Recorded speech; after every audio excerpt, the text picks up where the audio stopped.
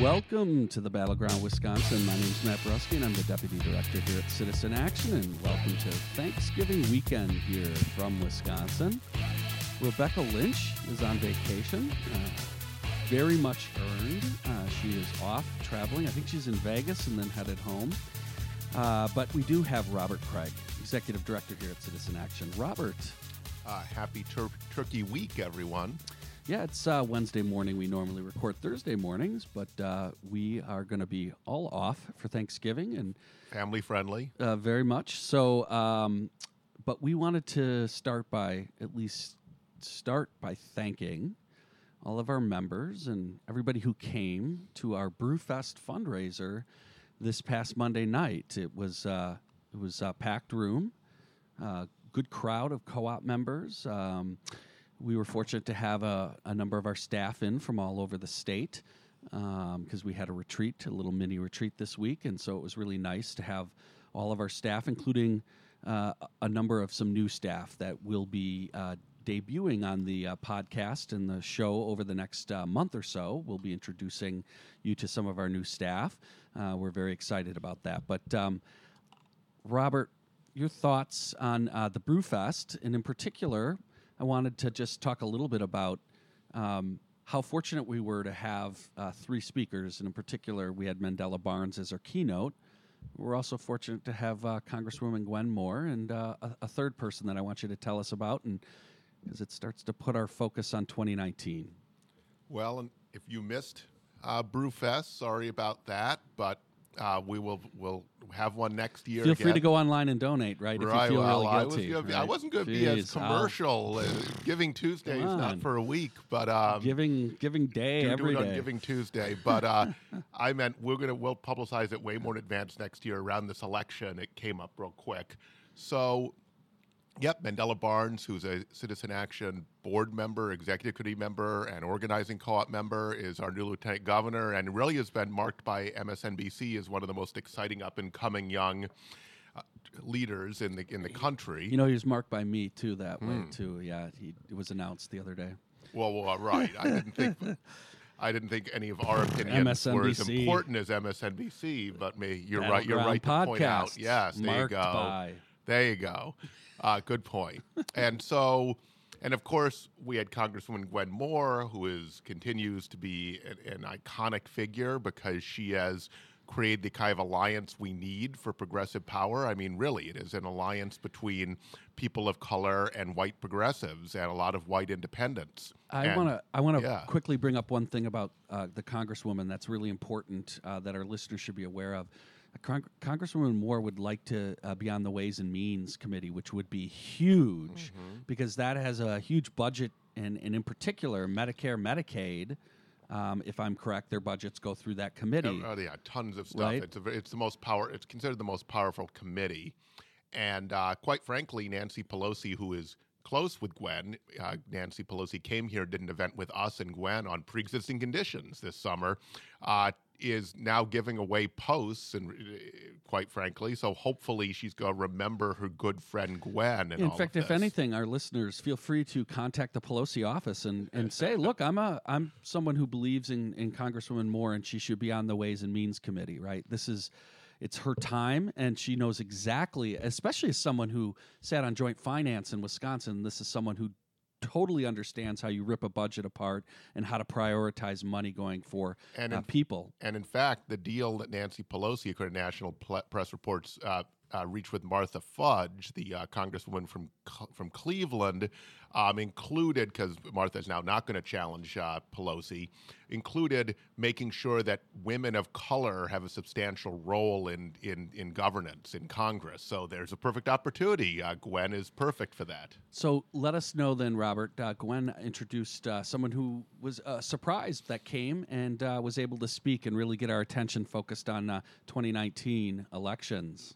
Well, one of the great things about our host, Matt Brusky, I mean, there are many great things, but one of them is that we're just through this grueling election, and Matt's thinking about the next election, and so we got state Supreme Court. By the way, this is not the state Supreme Court race that the Republicans are talking about in the lame duck changing the date of. It's the 2021. So We know the dates for this one; they're already set. To be this, may not be a primary, so it'll just be an April general election. And Lisa Neubauer from the Racine area is running. She's a very established judge. Her daughter's in the state assembly, Gretchen Neubauer, and her husband, Jeff Neubauer, is very well known in politics in Racine and in South Central Wisconsin generally. In fact, is working hard to try to make sure that some of those Foxconn jobs go to the people in Racine who need them most, especially people of color who are shut out of the economy. So one of the reasons why I think it's so important to talk about this judge race and Lisa in particular is because of who is being replaced. We did a whole, I think we did almost an entire podcast, at least half a show, when Shirley Abramson decided she was going to retire.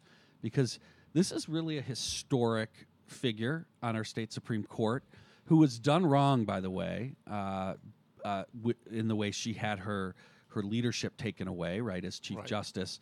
And really, in many ways, historic figure, probably one of, early female leader, both judicially but also in politics. And so Lisa would be replacing this really historic Chief Justice. And so this race is very important. It is not something we can lose, not something we can take for granted. And I'll just say we're going to have Lisa on to talk more about her campaign, for Supreme Court, probably next month. I spoke to her yesterday. She was very excited to come to the Brewfest. Thank you to the over 60 people who signed up to get involved in her campaign, she said at the event, for understanding how important this race is. But we'll hear more, talk more about that race going forward, but definitely wanted to flag that.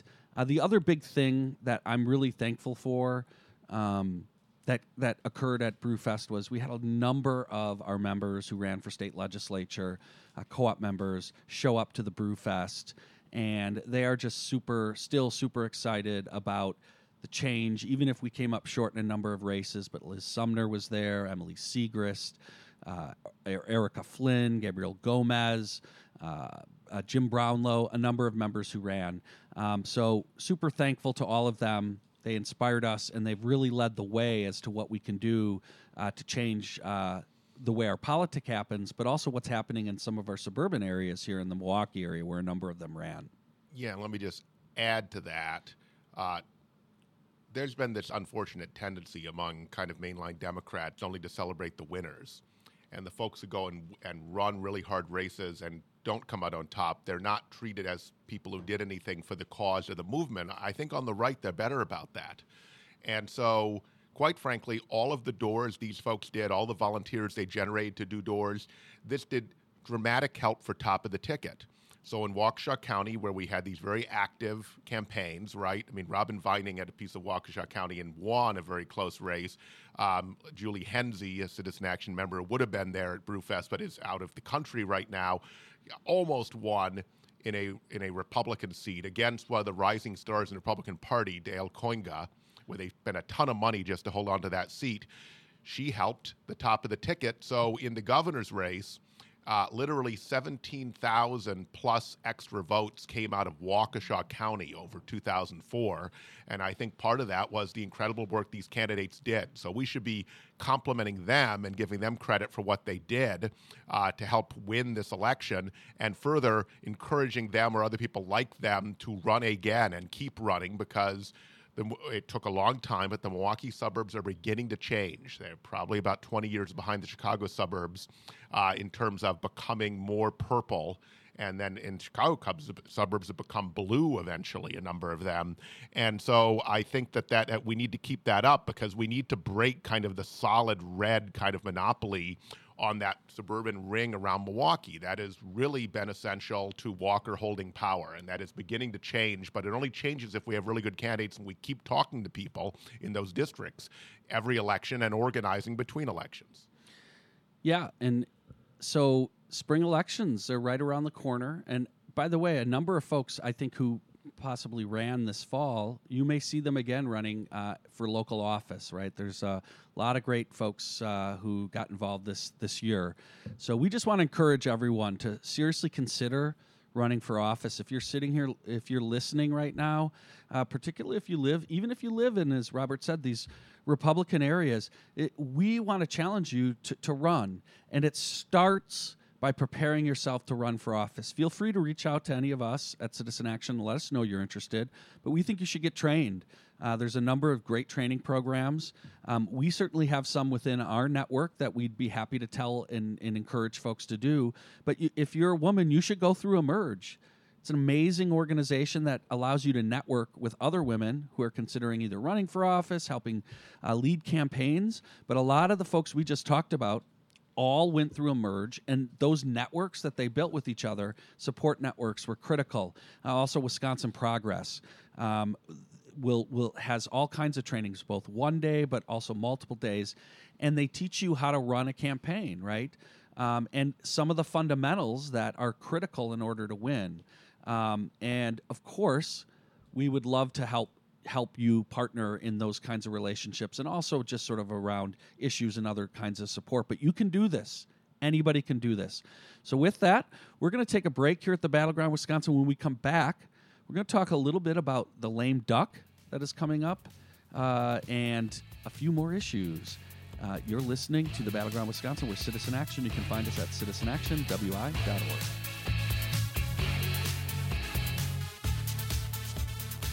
Welcome back to the Battleground Wisconsin. Robert, we got to talk about what's being called lame duck. Maybe for this week I'll call it lame turkey. Certainly Voss lame fowl, anyway. Voss and Fitzgerald. Certainly, I think this is a turkey of an idea. Yeah, that was too a golden turkey. Yeah. I think we should probably edit that one out. No, so lame duck, right? And again, that's just sort of a generic term for a whole leadership group that is essentially the election's over. They ought not be meeting until the new legislature and governor and administration is in place.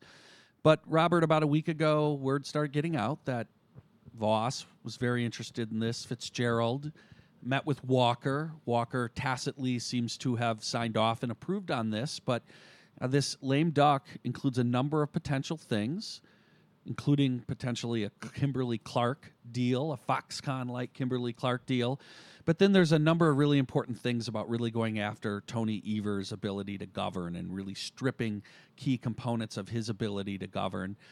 One of them would be looking at his appointments on WEDC, whole host of things. But another one that came up last week was the idea that we would take the Supreme Court race in 2020 and move it, change its date, where we would actually have 3 elections, I think over a 3-month period in the spring.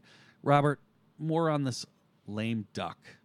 And that one kind of goes to the core of the issue, because voters of all types, including Republicans, don't like when government is run for the interests of politicians.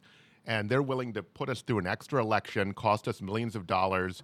Clerks are saying across the country, as a state, and if you think about it, most counties, because of the nature of the distribution of the population, would be the clerks would be Republicans, okay, for the most part. And just for clarity on what Robert's talking about, the reason they want to do this, right, is presidential election in 2020, Democrat is going to be very competitive. The concern is, right, it'll just be Trump. So they're worried there'll be a surge of more Democratic voters, and somehow that'll be uncompetitive for too many voters. Too many voters, right? And so they're talking about moving it to March, is my understanding. And they have an incumbent to protect Justice Kelly. Yeah. And so it's important to spend millions of dollars, confuse voters.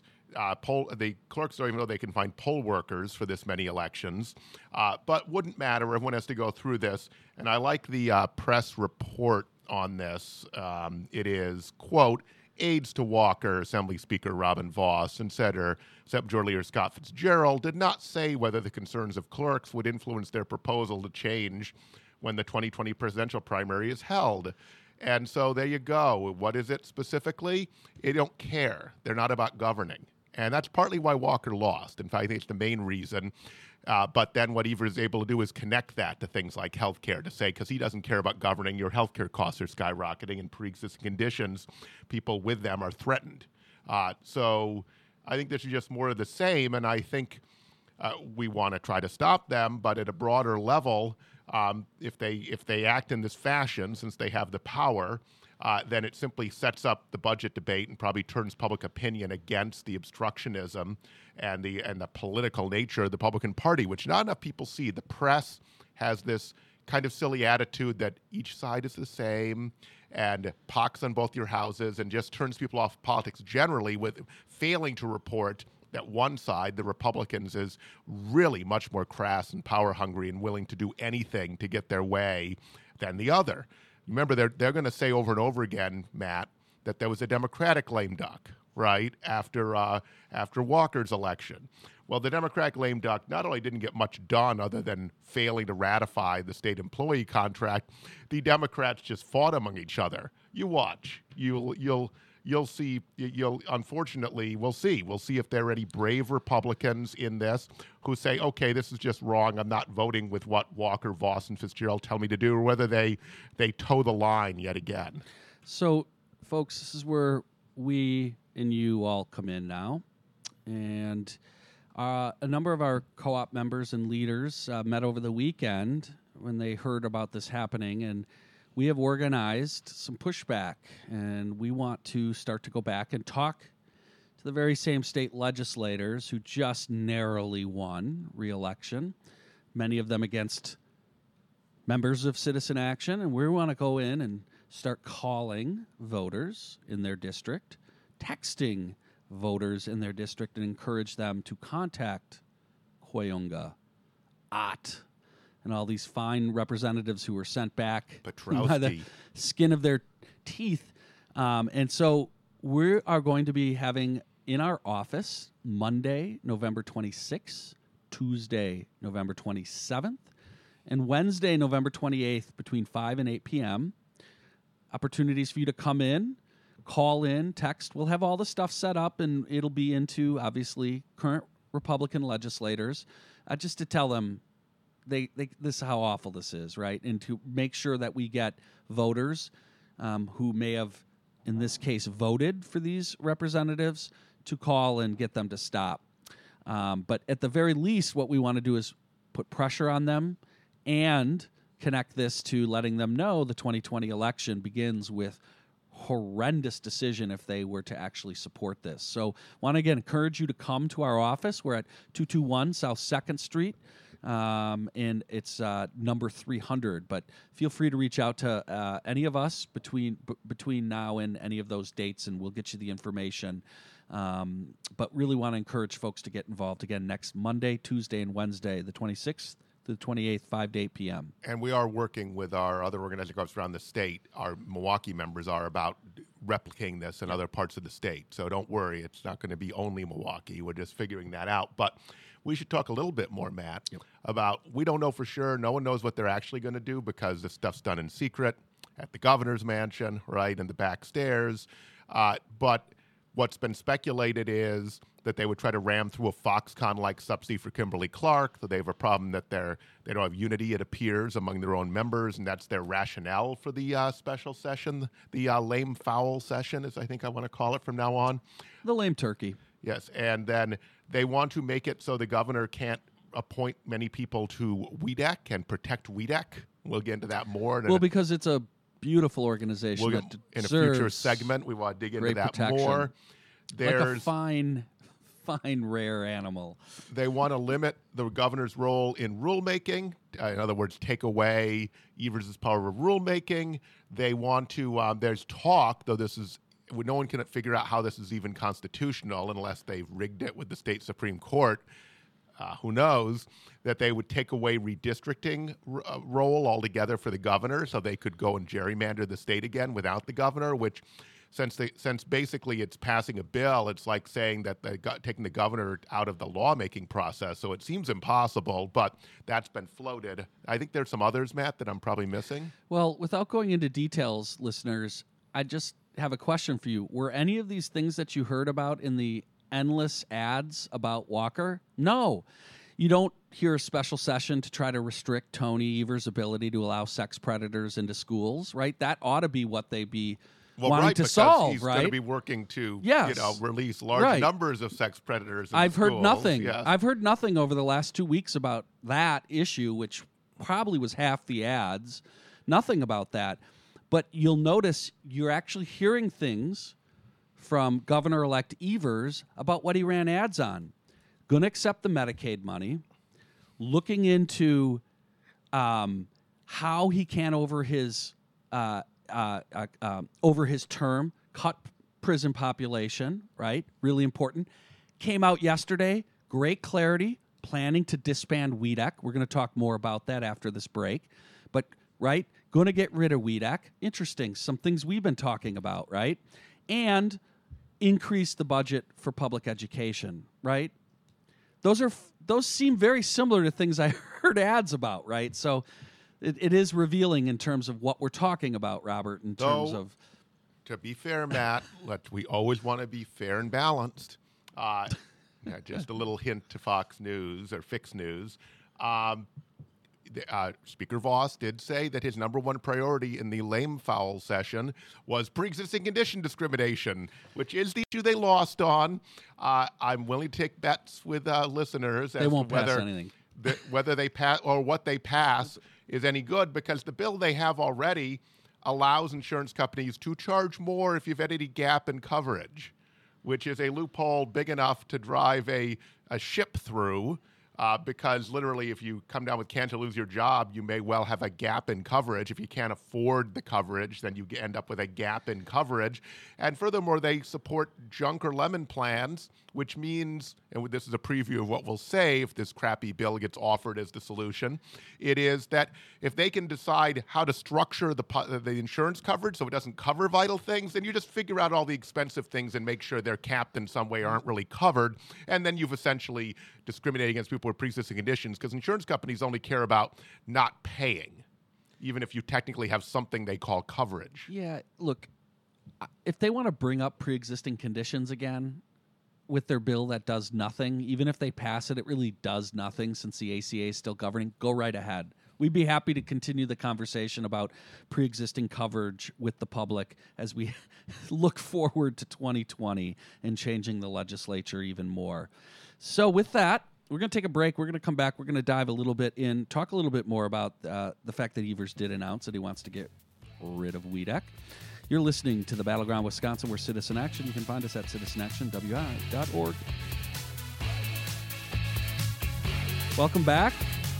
You're listening to the Battleground Wisconsin. This is our special Thanksgiving episode.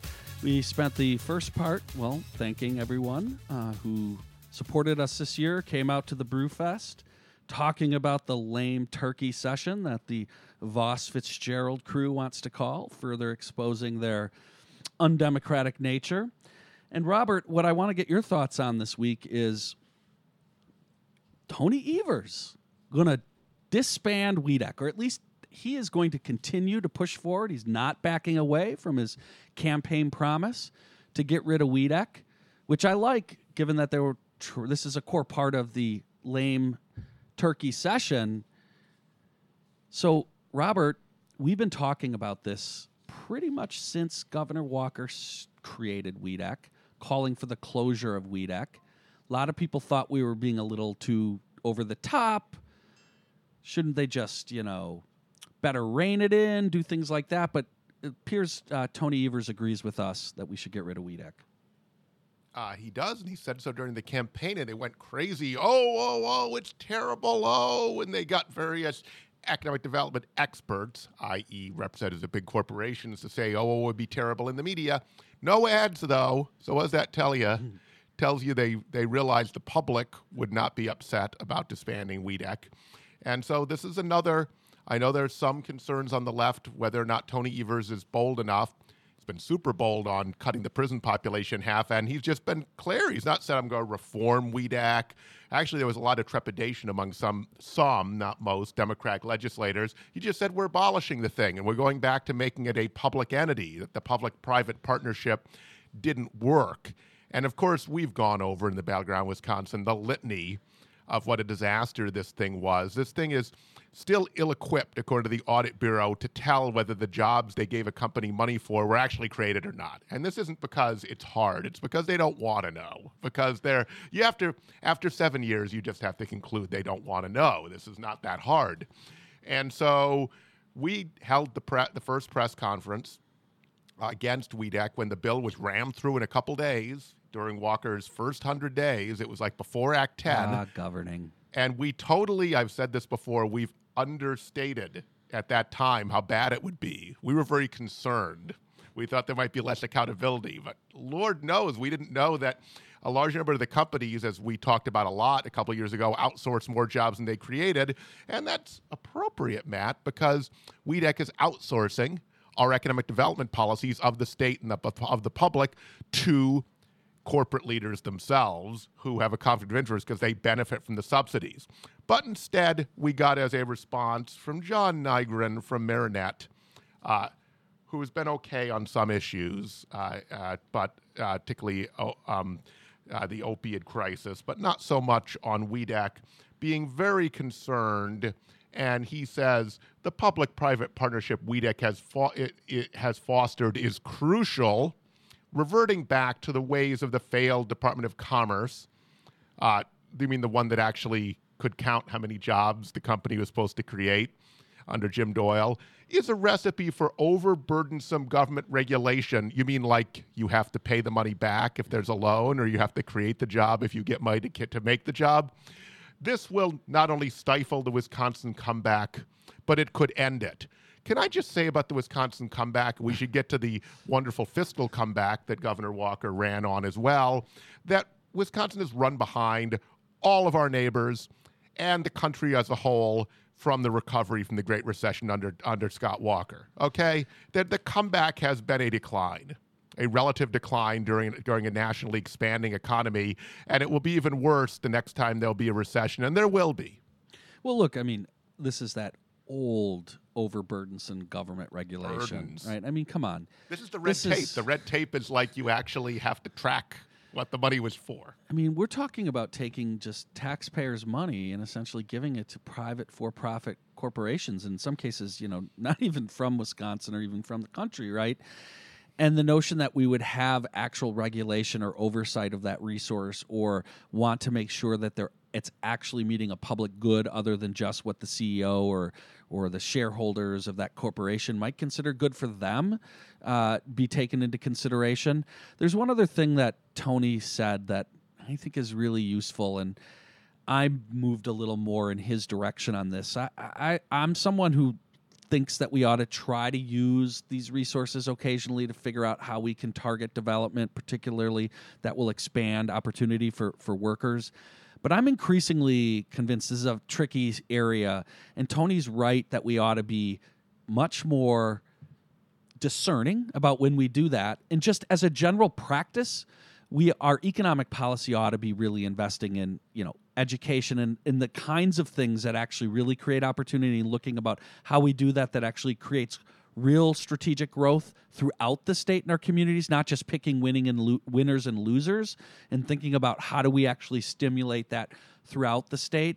But just in general, probably a little less public dollars towards this kind of development, a lot more towards investing in our people and in our workers. I mean, why not spend money to make free college, free tech schools, free secondary schools, and in really investing in the workers and the people, as opposed to these CEOs and these completely haphazard, it's almost like playing Monopoly, right? Robert? Matt, you're being overgenerous because you said they were picking winners and losers.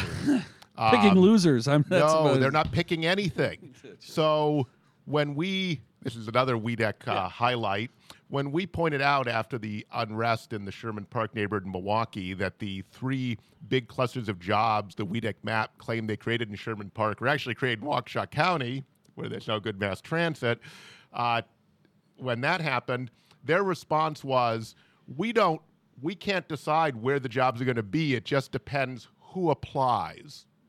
So in other words, the companies decide where the jobs are going to be. And to add to that, Matt, when it was revealed that Foxconn was going to make smaller screens, LCD screens, and probably, according to all the experts, only need a quarter the number of jobs, The head of WEDC, Mark Hogan, who doesn't like us very much, has said mean things about us and me personally, at least two spokespeople. You can't actually meet with him. And I guess they're going to try to protect him in the lame turkey, so he continues on in his role. When he was asked about the Foxconn changing its whole business model before they even built the plant, he said, it's not our job to micromanage them. This is after we're putting $4 billion in. What investor would say that? They know how to run a big company. We can trust them. Okay, we have that man in charge of our money. We'll close this up by saying they took a leap of faith in Foxconn. And, yeah. It was supposed to lead to Governor Walker's reelection. So, shall we say things didn't go as planned. So, look, Tony's being really bold on this, and I think it's important that folks support him in this. This is a big deal, and I actually think he'll be fought on this, and he's probably not going to – it's going to be complicated, but this can become further an election issue as we go down. That Tony is actually willing to fight for this is a great sign. And can we say something about just briefly, Matt, about the little fiscal hole that the governor left behind? Because the governor campaigned on he'd fix the whole state's fiscal mess. It was a disaster. And now we have surpluses, and smiled in front of the camera in his cardigan sweaters and his et cetera doing this. And now it turns out that there's $1.2 billion less than is needed just to cover what his own departments are recommending for the budget. And by the way, it's funny because we, with our friends at Kids Forward and other allies, did an alternative state budget last time. We can raise about that in three ways: taking the Medicaid money, getting rid of the manufacturer agricultural tax credit giveaway, which gives a company a tax-free status if they're a manufacturer, whether they create any new jobs or not, and then getting rid of their changes to capital gains tax, which made it so we're taxing people's work at a much higher rate than people who make money off of having investments. And by the way, Robert, if you do that, there's enough money, I believe, also to follow through on Tony's other promise, which is to give working families who make under $100,000 or more a tax break, right? So just delivering on another promise, right, which we know is a more progressive tax structure. So there you go. The money's there. And conservatives never do that. They just say they're doing it. So remember Trump said he was going to get a middle-class tax again before the election, and nothing materialized because the president doesn't know how legislation works. So kudos to Evers, again, for his positioning on this. Let's hope that we can really get mobilized to put a lot of pressure on Republicans, because they're going to fight all this, right? It's obvious, Robert, the reason DOA, and it was Department of Administration, released all this numbers is to try to make it look like Tony couldn't do his education increase in money, which, by the way, is extraordinarily telling, right? Those jokers ran on education, right? The Republicans were trying to out-Democrat, especially in targeted races, and saying that they would get more money for education. The first thing they do is try to come up with a dollar amount that's almost exactly the amount that Evers wants to increase for education. Also the party of fiscal imprudence, and they always try to run the opposite. But since the early 1980s, when they decided, hey, we're going to give the tax cuts, the big tax cuts, and say it'll pay for itself when it won't, ever since then, every Republican president has run up giant deficits. And the current one is doing it as well. And at Trump, Bush, Reagan. And so this is the party of fiscal irresponsibility. And this isn't even including most of the Foxconn payments haven't even kicked in yet. Yeah, well, I was just going to say, hey, folks, remember, if Kimberly-Clark gets its money, it's above and beyond the fact that ManAg has them paying no taxes right now. It's why, as we used to say, we're turning over bags of money to Foxconn. You're listening to the Battleground Wisconsin. We're Citizen Action. You can find us at citizenactionwi.org.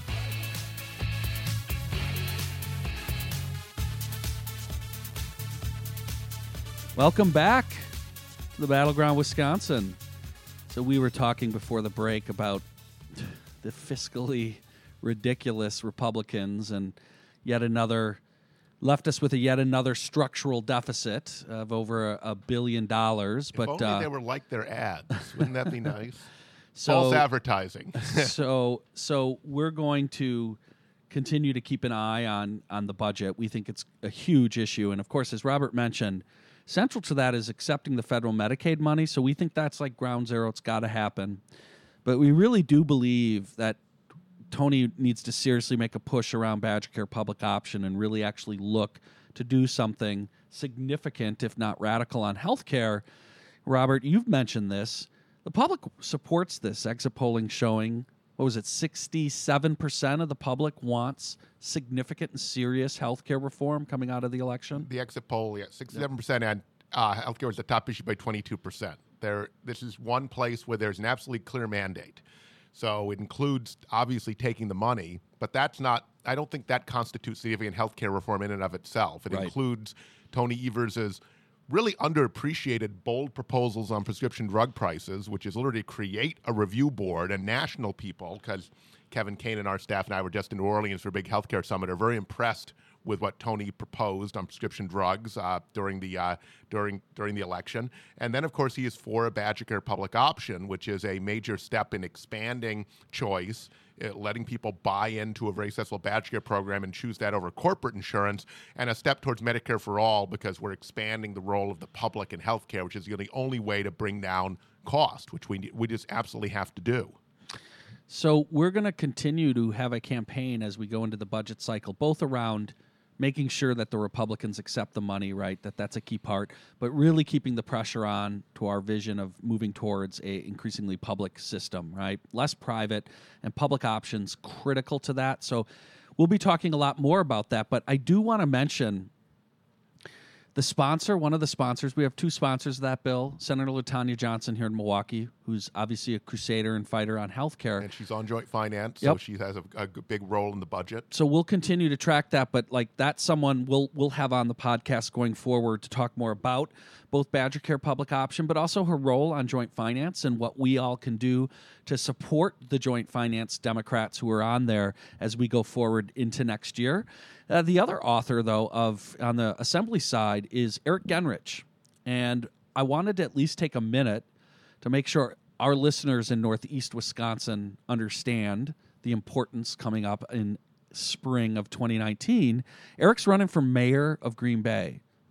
That is extraordinarily exciting because Eric's very serious, both as from a policy perspective, as a progressive, right? Hence Badger Care public option, but also an energetic person who we think can run the kind of campaign that's necessary to win an election for mayor of Green Bay, a city that has not had a progressive mayor in decades.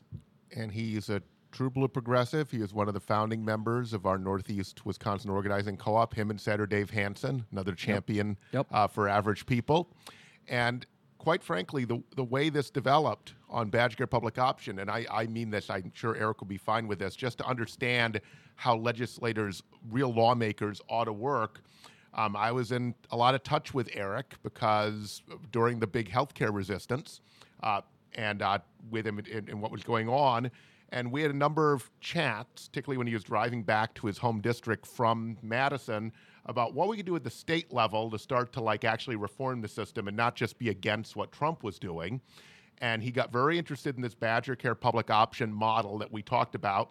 He started researching it, brought Senator Johnson and her staff in, and we worked with them. But the idea is that literally he was looking for ideas and then constructive ideas, talking to other people in the movement who knew what was going on and had connection to national context for tracking the healthcare debate, and came up with this great proposal that literally became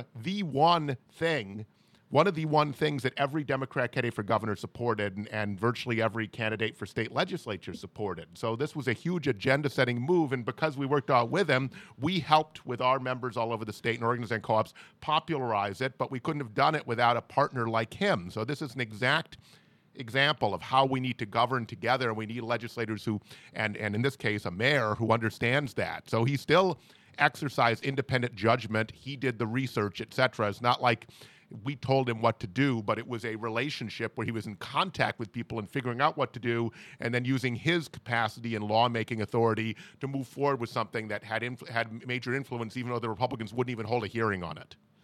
So to any of our members or folks who want to become members of our organizing cooperative in northeastern Wisconsin, strongly encourage you to do that. Eric, obviously a critical leader in getting that off the ground. So please reach out to Jolie Lizette, and we'll have her contact info here on the website to talk with her. about how you can get involved and join our organizing cooperative. If you're a member now, please reach out to her and let her know that you're very interested in getting involved in helping Eric.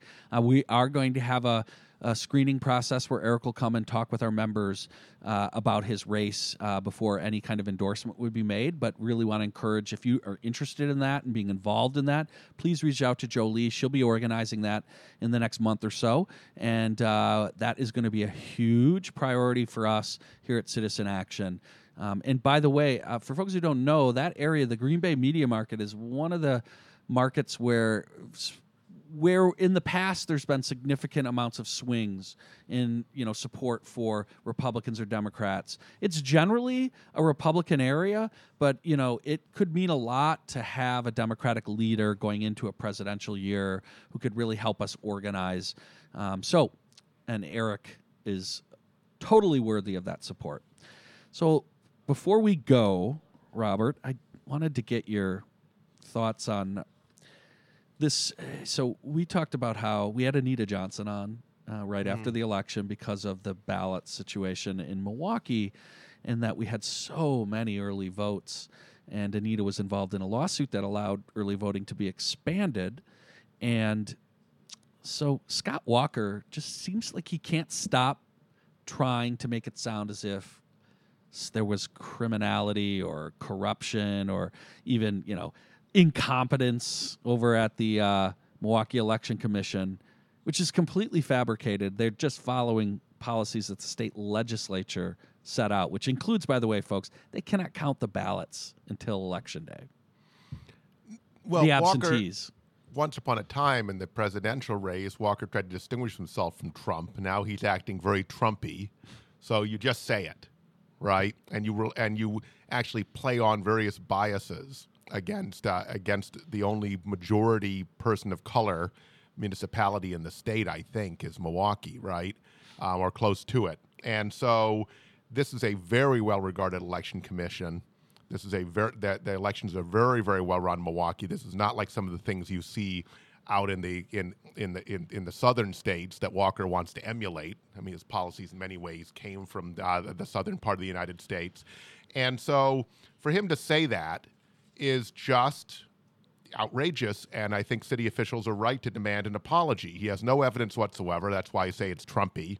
He just says it, and there are people on his side who believe it. It is nothing like what happened in Waukesha County during the famous state Supreme Court race in 2011, where they found a whole bunch of extra ballots not counted in Brookfield days after the election.